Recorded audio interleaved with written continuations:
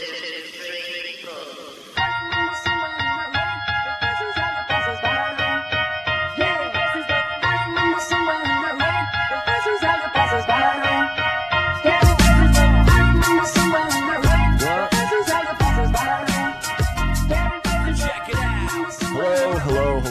This is Backwash. I'm John from AdamRip.com. And I'm Adam from A Zombieologist on Twitter. That was very newsy of you there. Very announcer-like. Yes. Yeah. So, what's this about your cousin attending the Oscars? Yeah, I guess he is a seat filler. And had I known, I probably would have watched the first half of the Oscars. He doesn't work in the industry? Nope, he's a seat filler. He actually does. He's a sound re-recordist.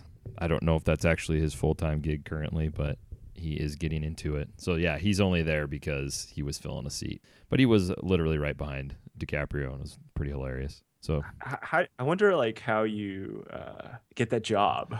I'm assuming you must know somebody. I think he did it last year too, but I haven't verified that yet. I so rarely talk to him. So it's like being a waiter in Los Angeles, where you have a day job and then you have the career you want to pursue. Yeah, professional. I don't know if it's filler / sound. That makes it sound a little bit more thirsty than it probably is. I mean, not knowing, you don't know my cousin, and I would say that it's probably just a job. It's actually kind of shocking he's the one that's like filling the seat. It just doesn't really seem like in his repertoire of, I don't know. It's just kind of funny. It was cool to see a couple of screenshots of him right behind DiCaprio. I remember back in college, this is 2001, I received an email from a friend describing how he snuck into the Oscars and after the show snuck on stage and pretended to accept an Oscar. And that turned out to be John Chu, whose next film is the sequel to Now You See Me. Oh. Yeah. Ambition. So he wants to be in the industry. If I remember correctly, he was in the press room and he snuck his info to Spielberg because I think Spielberg won an award and went to the press room, and while in there he just slipped Spielberg his deets.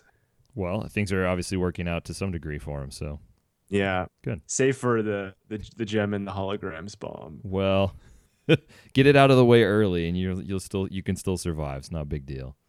I just returned from Los Angeles, where I stayed at a mate's flat, and I was taking a shower and sensed that the water wasn't draining properly. The older I've gotten, the more crazed I get about poor plumbing. Like if a drain isn't draining properly, I become laser focused, almost autistic about having to clear the drain by any means necessary. And I wonder, maybe I should have become a plumber because get really focused on it. Like you have nowadays, it's the only thing. Bad plumbing drives me mental. Like when the water pressure of a sink or a shower isn't strong. Oh, you probably enjoyed staying at my house. My plumbing is a fucking atrocious. So this one shower, I've had this happen before where you just feel like you're standing in a puddle because it's not a tub. It's just like a box shower. And I tried to unscrew the grate to the drain, but the screws weren't turning. I first used a screwdriver, and then I got a power, those power drills, and then I called maintenance of the apartment building, and the guy came while I was away, and he's like, "Oh, it's draining fine," but I'm like, "No, it's not draining fine. Can't you see the white dried stain on the floor? It's obviously not draining fine if there's still residue on the floor after you take a shower."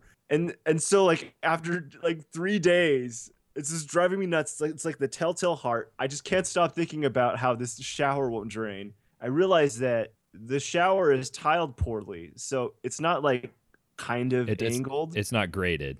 It's flat. And so basically what happens is after you get out of the shower, you just have to wait for the water to evaporate. That's how the shower dries.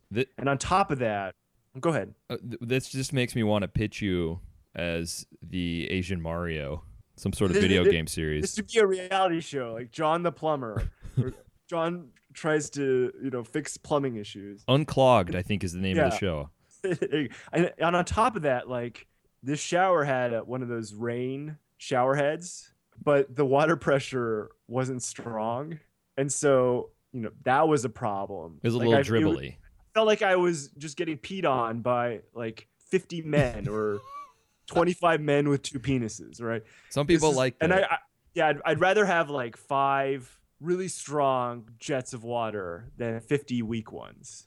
And then the sink in this bathroom is like a bowl on a table, right? And the water, it just like dripped out. Basically, I'm trying to wash my hands against the bowl because the water just not going anywhere, right? And why do they make sink heads that don't extend out? I hate when I'm using a sink where the sink head is just like 2 inches or like 5 centimeters from the edge of the sink. Yeah, it needs to go a little further in. Yeah. Who wants to wash their hands against the bowl? Man, you are livid. I was staying with someone in Washington D.C. and his shower head was like, I don't know, 6 inches from the side of the shower. I was basically like standing against the wall trying to shower, and you couldn't tilt the shower head. And I was wondering, like, who designs a shower head like that? That's bad. Yeah. I know what your version of hell is, and it's like a shitty Lowe's shower section with bad demos and really weak water flow. But yeah, there's nothing more exhilarating. When I was living in New York City, the toilet was constantly clogged, and instead of waiting for maintenance to come, I went on Amazon and I bought a toilet snake. It was like a heavy duty one. So it's like a fishing pole, but like half of it is a really heavy duty metal coil with a bulb at the end. And basically you stick it in the toilet and you crank it into the pipe. And there was nothing more exhilarating than when the toilet was clogged and I could bust out the toilet snake to jam into the toilet and crank that sucker in and unclog that toilet. Was it clogged just because the plumbing overall was just so shitty? Not like literally, or was somebody like dropping some Mad Biscuits in there and really ruining the plumbing? I think it was a mixture of both. That and who I was staying with would also throw Q-tips. Oh, come the fuck on. Yeah, so, ugh. But the worst part was like you'd pull up after you've unclogged the toilet, you have to like, because the toilet snake folds in half, so you have to snap. Yeah, that's gross. Yeah, and then where are you going to store this toilet snake, right? Because it's just been in your toilet. It's the same problem you have with like toilet brushes or toilet plungers. You gotta find something to store it on after you used it. They've sort of designed some of those so they have their own like little carrying thing, but then you never touch the thing that it goes inside of because that's just gross.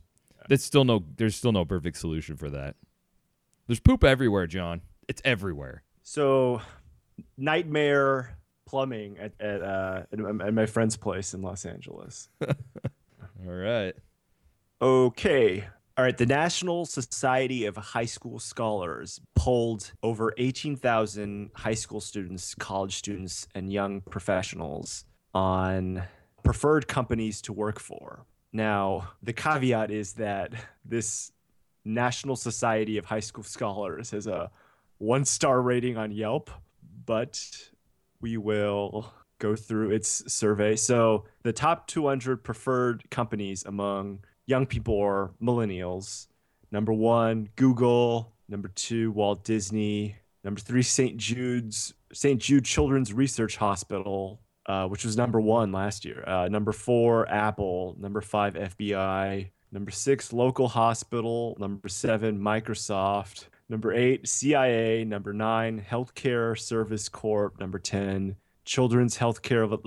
There's a lot of hospitals and a lot of healthcare. I mean, Are you surprised by the list? Yeah, I'm surprised because like I feel like all young people just want to be our Vine celebrities, and meanwhile you have like 4 hospitals here. Well, it's good. Somebody's gonna have to take care of us. And I don't know, when I was young, no one dreamed about being a doctor.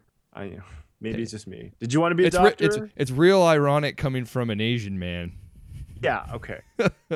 No, I did not want to be a doctor. I've You actually want to be a doctor? Do you know anyone who wanted to be a doctor, who wanted to work in healthcare? no. I'm trying to even think what I wanted to be when I was little. I think I wanted to be like a Lego engineer. That's about all I could really remember like having a passion about. It's like, oh, Number you mean 11 somebody gets paid to do this? Number 11, Amazon. Clearly, young people haven't read all the articles about working at Amazon. Number 12, Sony. Number 13, DreamWorks.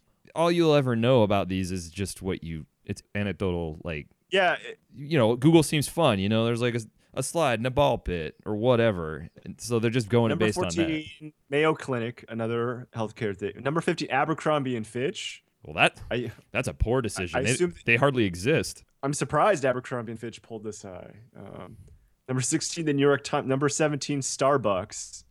Aiming high. I assume that's why it's getting low. They want to work. Yeah, they want to work in upper management. Starbucks is ahead of number 18, the U.S. State Department, and 19, the National Security Agency. Okay, and then number 20 is Hershey's. This list is kind of all over the place, actually. Yeah. I do agree. There's a lot of healthcare in there. That's shocking to me. But I don't know. My little sister's a nurse. As we get older, I know a ton of people in the healthcare industry. It must just turn into one of those things where you want to do it. Well, my cousin attended medical school because she wanted an easy job that paid a lot of money. Easy. And so she went to medical school in the Bahamas. She found some school where you could get a degree in the Bahamas. And she picked anesthesiology as her field because you just have to sit there. They make a fuck ton of money. And yeah. They get paid well. Let's just fast forward a little bit. I'm just looking here. Number 26, Aeropostale. Okay. Number 27, Dell. Dell's still around. 29, Facebook. Shocking to me that Facebook's that low. 38, Whole Foods Market. 39, Adobe. 40, JCPenney. JCPenney's still around. Let's see. Everything. 49, CVS. People want to work at CVS. This list is spiraling. Yeah. It's 49 CVS, 50 Build-A-Bear Workshop. Why can't we they should just have a number and a caveat that just means like, I want to work in the mall. Because that's what a lot of these are. That's where they're getting. All right, that's enough. Right. I mean, there's a lot of healthcare on this list. So maybe there is hope for, the future of America. I saw a picture of Steph Curry signing stuff for fans in Oklahoma City before a game. And I was thinking about before Saturday's ridiculous game. Yeah. Okay. Well, way to date this podcast. Why do people get autographs? I feel like they're worthless. Like, what's the point of autographs? Why do we place such a premium on something that's just a scrawl? Yeah. Right. Okay. So here's my autograph story. So I wouldn't ever wait in line for an autograph. I have like one cool autograph. I have Sting's autograph from the wrestler Sting. But I didn't wait in line for that. And it's old Sting too. It's before the Crow version of the Sting. So that's pretty cool. But anyways, that's the only autograph I think is going to be cool that I have. But I remember going to a Warped Tour and standing in line for some dumb reason with my friends because we wanted an autograph. And because of that, I missed a band that I really wanted to see, and I can't remember who I missed. Or I may have ended up catching a little bit more of them. But after that, I swore off. I was just like, why did we stand in line for this? All we did was get sunburned, and I have nothing. I don't even have the autographs anymore. I think they signed the book that came with the tour, and I just threw it away. Like, it makes no sense. And I missed a band. People spend a lot of money for autographs. Like, you go to wrestling conventions, they'll charge you $10, $20 for a headshot, and then they just scrawl their name on it. If it was a matter of convenience and you're just like, hey, Ted DiBiase, sign my leg, whatever, I'd probably fucking do it if it was convenient, but I wouldn't think it was really that cool. I'd rather just meet him, say what's up, but I also wouldn't wait in line for that sort of thing either. I don't get it. The autograph culture is strange. You think about like those sports memorabilia conventions, people paying all this money for like a signed baseball or a signed baseball card. Or Pete Rose is opening a Cinnabon, and you can go get his autograph. Like, what the fuck? Every time I go to Vegas, Pete Rose is signing something at that store in the Caesar's Palace mall. That's literally the last place I saw him at, actually. Exactly. He's always there. But yeah, I think this is the upside of selfies, right? with a selfie, you're actually in the photo with the celebrity. Well, there's a little bit more And if gained you- value there. Like you Yeah, see yeah. yourself and them. Makes a lot more sense. Right. Here's a headshot of me autographed. Like, what? It seems so weird. I think I own. Well, I have a few. I have some autograph books. I don't know why I have them. I think the only time I've ever pursued autographs, I convinced my parents to take me to Comic-Con before it was quote unquote Comic-Con. Not quote unquote caps Comic-Con. And You were there before it was cool. Yeah, yeah, and I got it was Duck Edwing and Sergio Aragones who drew for Mad Magazine, and I was big into Mad Magazine back then, and so that's cool. At least they drew a little picture in addition to just scrolling. You got like you have like a tiny piece of art, a little bit. Yeah. Didn't Tim and Eric like send Bob Odenkirk autograph pictures of themselves with the tape, the original stuff that they sent him? Oh, I didn't know that. That's a good idea. See, and that's funny. Like, there's a joke there. Yeah, he's like, he opens this thing up and he's like, who are these guys? And there's just autograph headshots, and the headshots were probably ridiculous, right. And I like stories like that kid who gamed the Google search engine to get a job from them. Do you remember that? Yeah, what did he do exactly? I remember the story. I don't remember, but when you would search something and his name would come up. His name would pop up. Yeah, he gamed the SEO on it, is what he did. Yeah, that's right. As an aside to autographs, I'm feeling very ranty. I hate when I see people holding pencils improperly, like with 4 fingers gripping the front of the pencil. It's 3 fingers, right?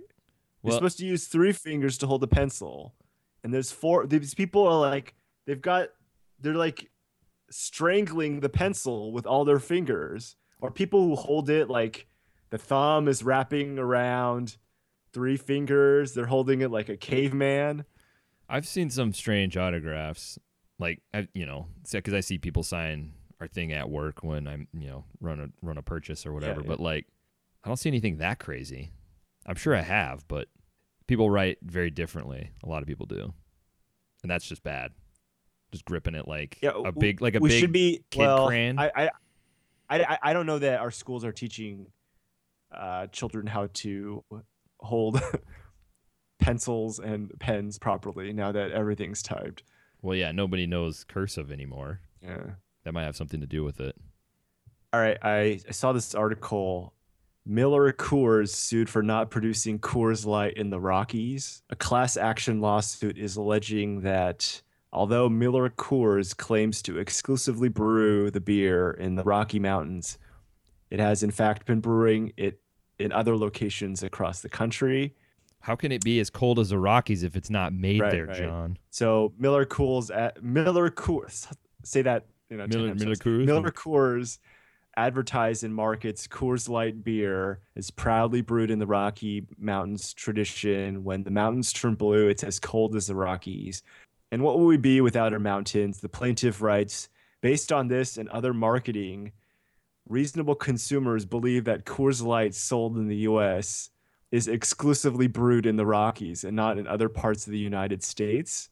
He also suggests that these false advertisements have allowed Miller Coors to sell Coors Light at a premium price, a price he says he would not have paid if he knew it was exclusively brewed at the brand's Colorado brewery. And a 24-pack of the beer sells for $15, the premium price of $15. That is not a premium price for beer. So good luck with this lawsuit. Well, I'm just you read a little further. Would this have ever fooled you? I don't know. Who cares? It's Coors Light, right?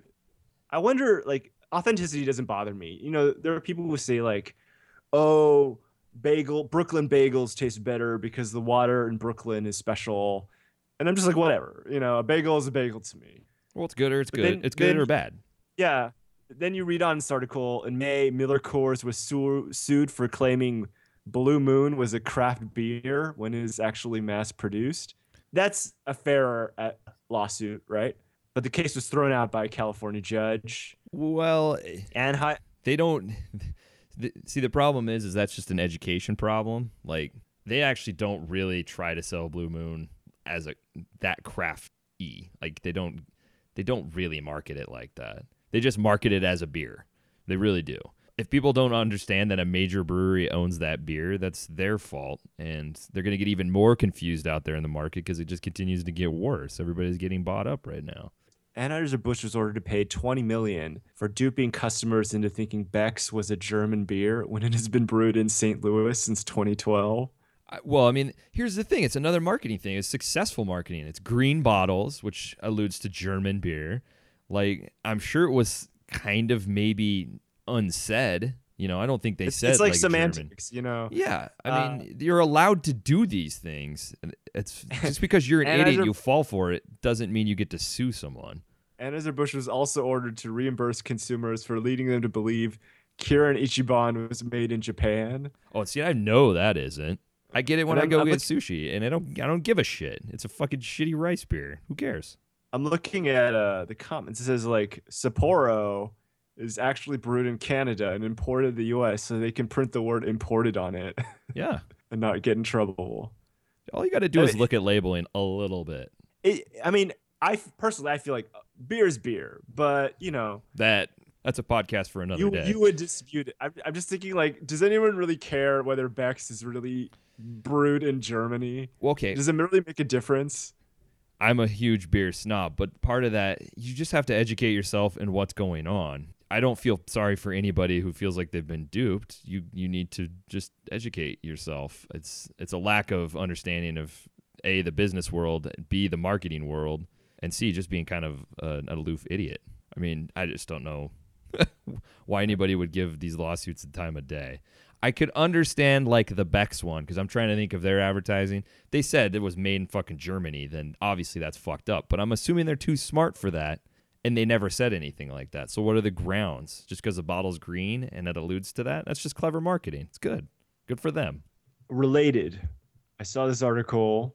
In Australia, McDonald's is unveiling McFlurries made with Cadbury cream eggs. And I just want to say that I find Cadbury cream eggs to be so foul. I hate them. They're so gross. And I can't believe this is happening. But it seems like internationally, people love these cream eggs. I just don't like that they're filled with cream. I never liked that. I would eat the chocolate and then just like dump the cream.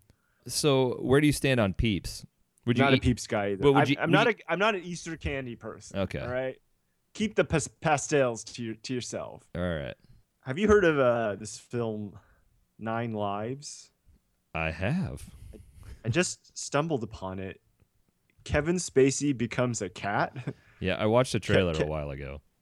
Okay, I don't watch trailers online, so I just stumbled upon this. It looks like Liar Liar, except instead of not being able to lie, Kevin Spacey just becomes a cat. They forced him to be a cat for, like, he needs to learn a life lesson, I think, and they force him, like, yeah, magic. That's what happened in Liar Liar. Yeah. He magically becomes a cat to, you know, get his life together, get his shit together. Tom hates cats, but he is without a gift for his daughter's 11th birthday, and time is running out. His GPS directs him to a mystical pet store where the store's eccentric owner, Christopher Walken, presents him with a majestic tomcat named Mr. Fuzzy Pants. En route to his daughter's party, Tom has a terrible accident. When he regains consciousness, he discovers that somehow he's become trapped in the body of a cat. Okay, so I feel like I say this a lot on the podcast, but who the fuck is this for? I feel like we need to have another podcast entirely called that, because we could try to figure out who the fuck this shit is for. And it's directed by Barry Sonnenfeld, who was once a respected director. No longer the case. No longer, since Men in Black 3 and Men in Black 2 and Wild Wild West. He's a puff. Actually, he wasn't really a respected director. He was a respected cinematographer. He was the Coen Brothers cinematographer in the 80s, and then basically directed a bunch of puff pieces. I mean, just fluff, nothing. So look out for Kevin Spacey as five writers. Look out for Kevin Spacey as a cat in August. Even weirder, I saw this. I saw this article about Hentai Cayman 2: The Abnormal Crisis. It's a sequel adapted from a cult manga following the adventures of a hero who derives his powers from a pair of ladies' panties worn on his face. So it's a panty sniffing hero, and Does he have superpowers? I think he becomes. I haven't seen the first one, and I'm not unfamiliar with the manga, but it appears that yeah, it becomes super when he puts the panties on his face. On the poster, he's wearing Borat's swimsuit, some variation of it, fishnet stockings, and panties on his face. So, Hentai Cayman 2. Are you going to seek it out? I should check out the first one. Yeah. It said it went on a lengthy festival run and racked up awards around the world. How did you not run into it? I don't know. All right. And I saw Spike and Nickelodeon are teaming up with the producers of Lip Sync Battle to develop Lip Sync Battle Junior. Live action Kids Bop, you mean? That's Yeah. essentially what it is. And I wonder, like, will the lip syncers be celebrities, or are they just going to Be kids, just little be kids lip syncing? Like, do you know that Lip Sync Battle is produced by John Krasinski and Stephen Merchant? John Krasinski would make sense because he was kind of at the forefront of when that started to be a thing on when Fallon was doing it. So I'm not surprised he's mainly involved. But Stephen Merchant? Yeah. I mean, I know he's been on it, but I would not have pegged him to be a part of the production of it. It's all the fun of Lip Sync Battle, only smaller. Okay. And then, in addition, sister Viacom brands are also developing special editions of Lip Sync Battle events. So, BET Lip Sync Battle, CMT Country Lip Sync Battle. It's easy to spin off. Yeah, Logo Gay Lip Sync Battle. Maybe, what is it? Damian Lewis and Paul Giamatti Showtime Lip Sync Battle. That might be lost on some people right now. Yeah. Let's transition from that into a little television lightning round. All right. We watch a lot of television. I'm not sure, like, I watch more than you do. I think you may watch more than I do. Yeah, and I do feel like our quality levels are varying. I watch some shitty stuff, and I feel like you watch some pretty bad stuff as well. We mostly watch all the good stuff. I mean, that's so. I thought we'd just touch on some of the stuff we've been watching. And let's start with Walking Dead, the most popular show on television. So, this is how I feel about Walking Dead. This character, Negan, better be, like, amazing the way Walking Dead fans are talking him up.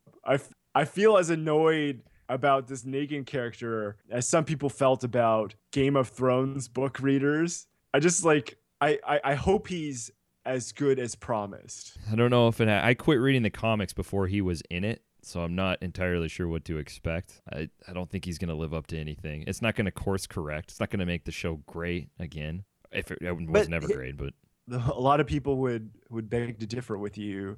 They find, this half season to be fabulous. Really? So. The guy with the fucking fake beard and Jesus hair, like it's all glued to his head? Come on. It's bad. The show's bad. I was watching I think it was the first episode back where they killed off that family, the mom and the two sons, so quickly. And during that scene, I was thinking to myself, is this a dream sequence? Like, this is ridiculous. Well, and then it turns out, nope, it's not a dream sequence. That's how we're going to get rid of this family. It was really lazy. And why not kill them off at the end of that first half of the season to at least give it a little more oomph? No, instead they just kill them off in the continuation of that, which was 2 minutes in. And then they're dead. It served no purpose. They were worthless. Nope. And last word on this. I like that Sam, the little boy, the actor's name is Major Dodson. I like that name. That's his name is Major Dodson. Well, that's his only redeeming quality because I think he sucks as an actor. Okay, Shameless. I like Shameless because I like shows about poor people struggling and hustling. And I like the characters on the show, but I'm not sure they had any idea how to fill this season. I was expecting a good season because Shameless alternates seasons, like physical seasons per season. So I think season 1 was summer, and then season 2 is a winter, and season 3 is summer, mm-hmm. Season 4 is winter, season 5 was summer, and we're back to winter here. And the winter seasons are considerably better than the summer ones. It's just been an aimless season, and it feels like in the last episode they pivoted story arcs. So they like wrote half seasons. We'll do a half season of this arc, and then we ran out of story, so we'll just change the story. And the stories aren't particularly gripping. Like Lip has an affair, and now he's in a sorority house. Debbie's abortion, she wants to keep her baby. That story arc is not good. Carl's arc is okay, but then they killed off his friend, and so I don't know where that story is going, and so we'll see how it goes. I still like watching the show. It's just it should be better for a winter season, I think. This is a first disappointing winter season. I actually didn't finish the last half of last season, so I haven't even started this one. I will at some point, but even with the spoilers there, it doesn't really dissuade me from catching back up, so that's good. You're watching Billions? I am one of the unfortunate souls watching Billions. How is it? It's okay.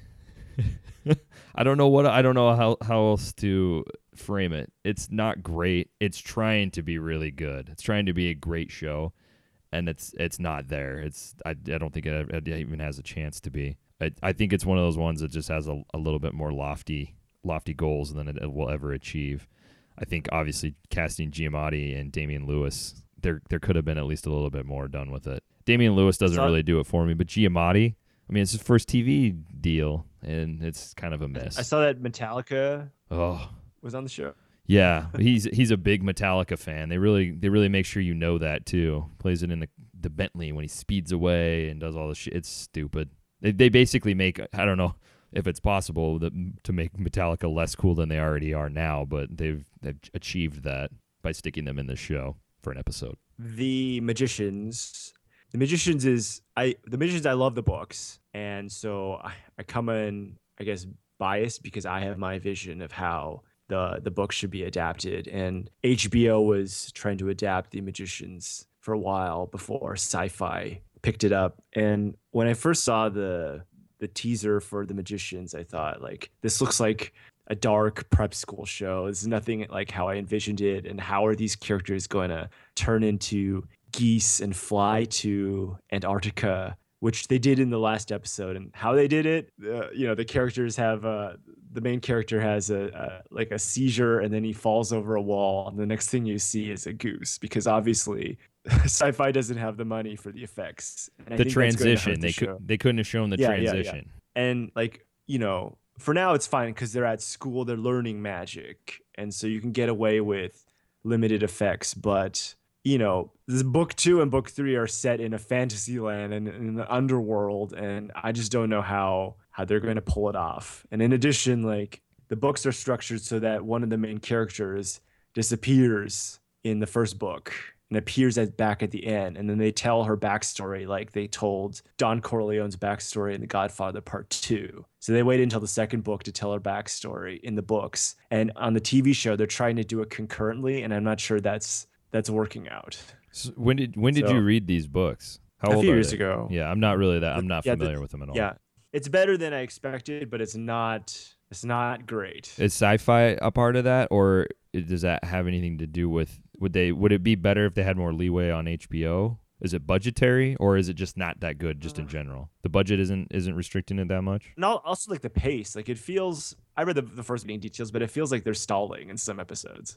And then in some episodes it feels like they're speeding up too much. So it's a pace right now that's killing it. Yeah.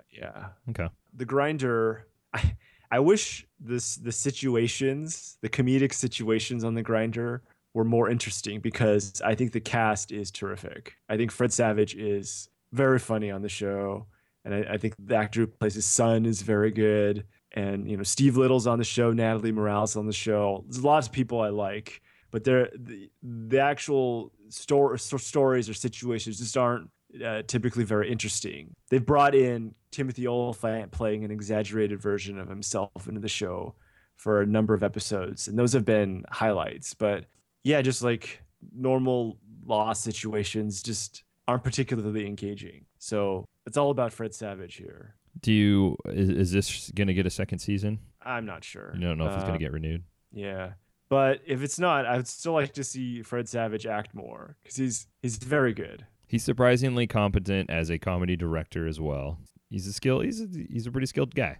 That's good. I mean, those kids turned out okay, right? Doogie Howser, Fred Savage. Winnie, and Marilyn Manson. It's not Marilyn Manson.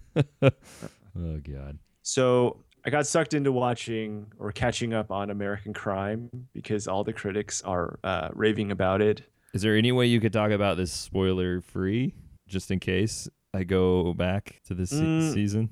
Yeah, I mean, yeah. The story is basically a boy accuses kids of raping him at a party, and then they start peeling back the onion, and you know, it touches on racial issues and sexual issues, et cetera, et cetera. And it's okay. I think it's stylistically is where it shines. I like the sort of like the tone and the feel of the show. They're doing things that you just don't normally see on television. And did you watch season 1? No.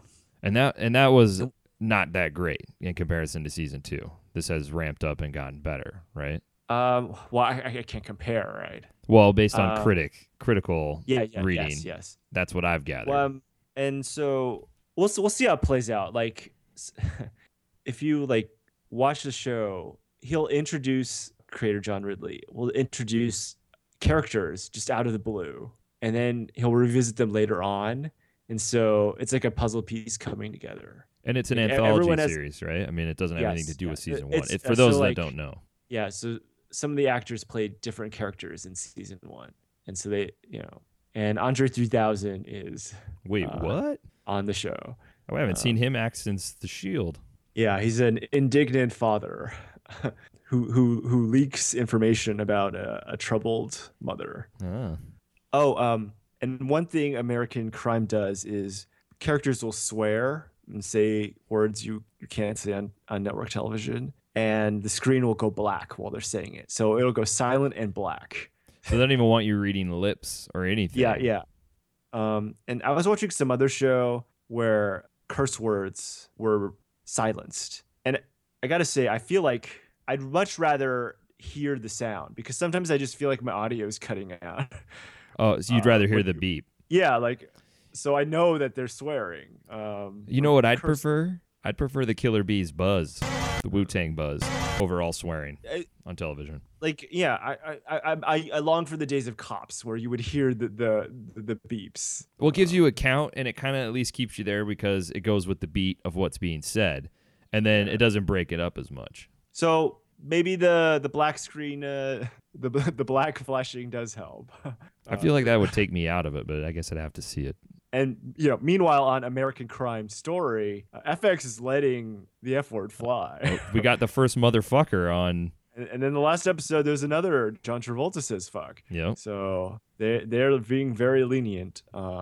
What and so far, what do you think? Do you like it? It's interesting. Like they're crossing a line that has, to this point, not really been crossed, right? I remember FX first crossed the shit line with The Shield, and now like Comedy Central, once they hit the 10 o'clock hour, they'll let shit fly everywhere. And TBS, TNT, they'll let shit fly in the 10 o'clock hour. So now we've reached, or tiptoeing over the fuck line, and we'll get there soon. Where will South Park be the same? Well, in years. So, but I mean, your opinion of The People versus OJ? Are you liking it?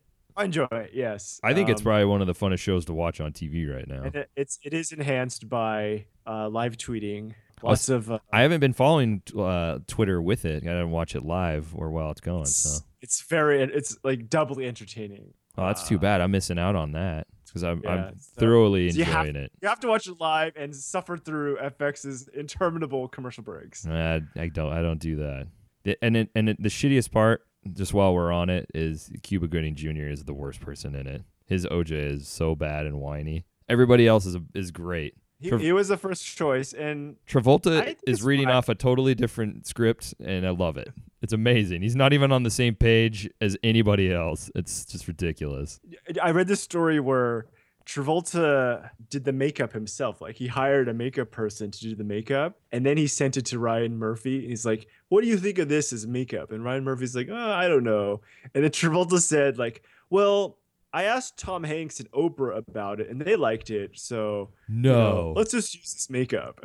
This is true. This is amazing. This is, this is true. That's fucking great. I asked Tom Hanks and Oprah, and they said it was good. Oh my god. He's probably the least. He probably looks the least like anybody he's supposed to look like out of anybody else on the show. Like everybody else is pretty good. Bully for John Travolta. Remember, he's been working since the 70s, right? No, I have no problem. I give him a little leniency and let him kind of do it, and I think he's doing something that no one else on television is doing at the moment, and I think it's great. Broad City, you're watching this. Yes. You like it? I like Broad City. I watched the pilot episode and didn't feel it, and then people were raving about the show, so I like binged watched it the first season and like the last week of December before I was doing some best of television thing. And yeah, binging it is I don't know. I just don't feel the show. I know people love it. It's not for me. So you just not find their humor funny? No. I think they're ridiculous. I don't know. I like them. They pair well together. I think they're a group of, there's always pairs. Bob and David, Tim and Eric. I think Alana and what's her butt work really well together. And I think it's better. Man-Seeking Woman. What do you think of it? I think it is under the radar one of the better short shows on TV that no one talks about. At least what I see and read. I feel like The Man-Seeking Woman should be a 15-minute show. I like its conceits, like it's plays on relationship narratives, but sometimes I feel like they drag too long. Well, and if the concept that they're doing isn't the strongest, it's a little bit excruciating, and the show does feel a little longer.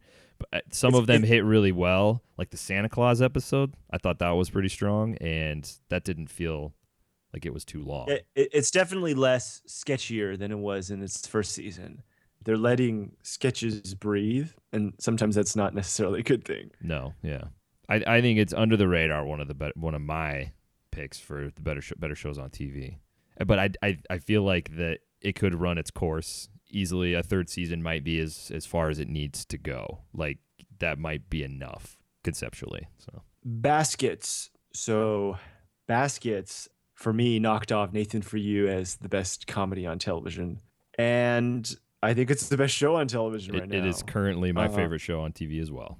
And how do I put this? When I hear like people talk about the comedy scene, like Comedy Bang Bang and all those people in the comedy scene, I think it goes along with like Broad City. I just don't get it, right? And I think in my old age, I just want more drama, and I think Baskets is just like the right balance of drama and comedy. I like my comedies to be more dramatic than comedic nowadays. I think.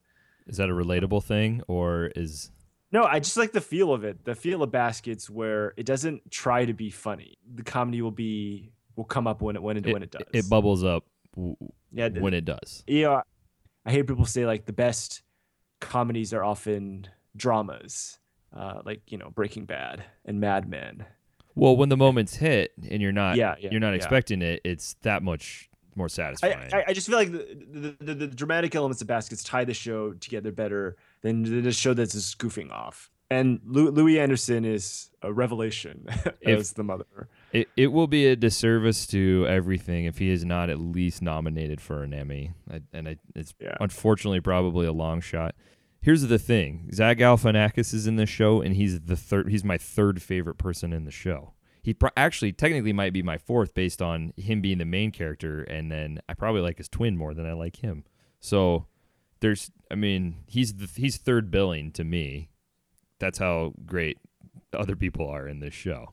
So I hope this is a sleeper hit. People catch up on it. Well, we've already got at least some confirmation on a renewal for season 2, so that's good. And then And then there's Workaholics in Portlandia, Oof. which, yes, oof is right. I last season I struggled through, I slogged through last season of New Girl, and you know, I told myself that's it for me. So like Modern Family, I stopped watching in the fall because they had this angle with Adam Devine on Workaholics and one of the daughters on Modern Family, a will there won't they relationship that just went on forever. And I'm just like, okay, that's enough, right? That's enough Modern Family for me. But I got sucked back into watching New Girl because of the critics raving about how good it's been this season, and it's fine without Zoe. Yeah, with Megan Fox in place of Zoe Deschanel, and I'm on that area of I want to say that's it for me with Workaholics and Portlandia, but I still end up watching them every week, and they got to wrap it up. Portlandia's got to like just end the show. Same with Workaholics. You guys are doing other projects. You're on other shows. Go do those instead. Well, at least we have a definitive end for Portlandia, but Workaholics. So that's what I've heard. Portlandia is ending. Yes. Yes. This is the last season. Okay, I good, think because it's not been good this season. And like Workaholics, I feel like they're keeping it on just because the curly haired one, Blake. Yeah. Probably he isn't getting the jobs that the other two are getting, and the other ones have an easier time filling roles elsewhere. Blake struggles. It's like a favor to him. Like, all right, it's bad. I have a hard time breaking up with shows. You know that. I start something and I usually just finish it to the bitter end. If Portlandia's ending, I'll write it out. If Workaholics comes back for another season, no.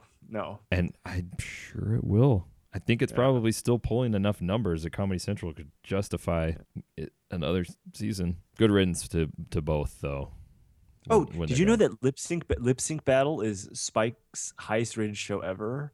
Ever? So maybe that's why they're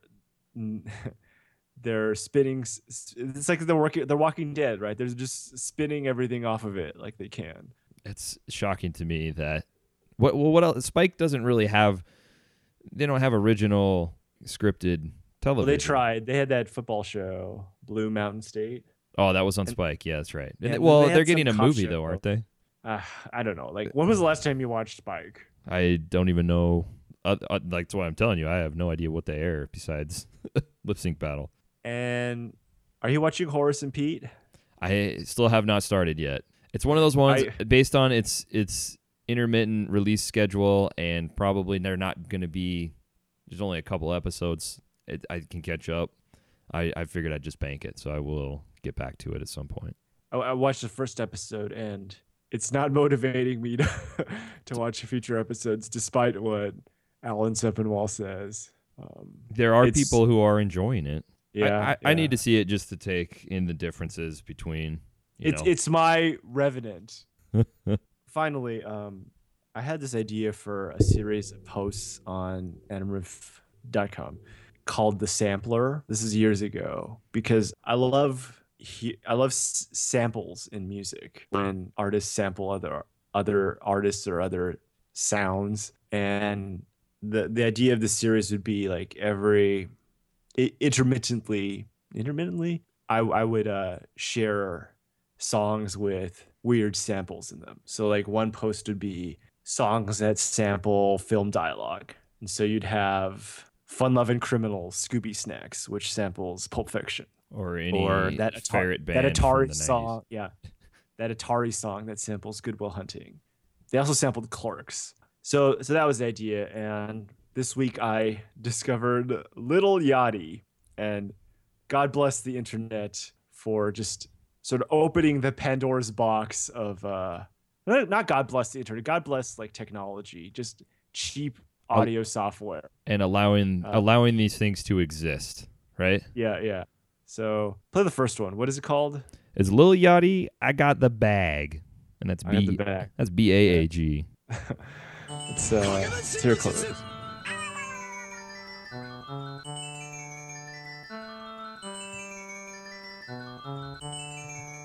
All right.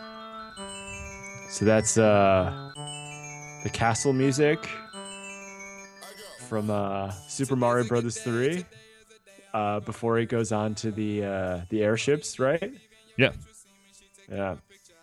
I mean, Mario Yeah. games are ripe for sampling. There's so much good stuff in there. Yeah.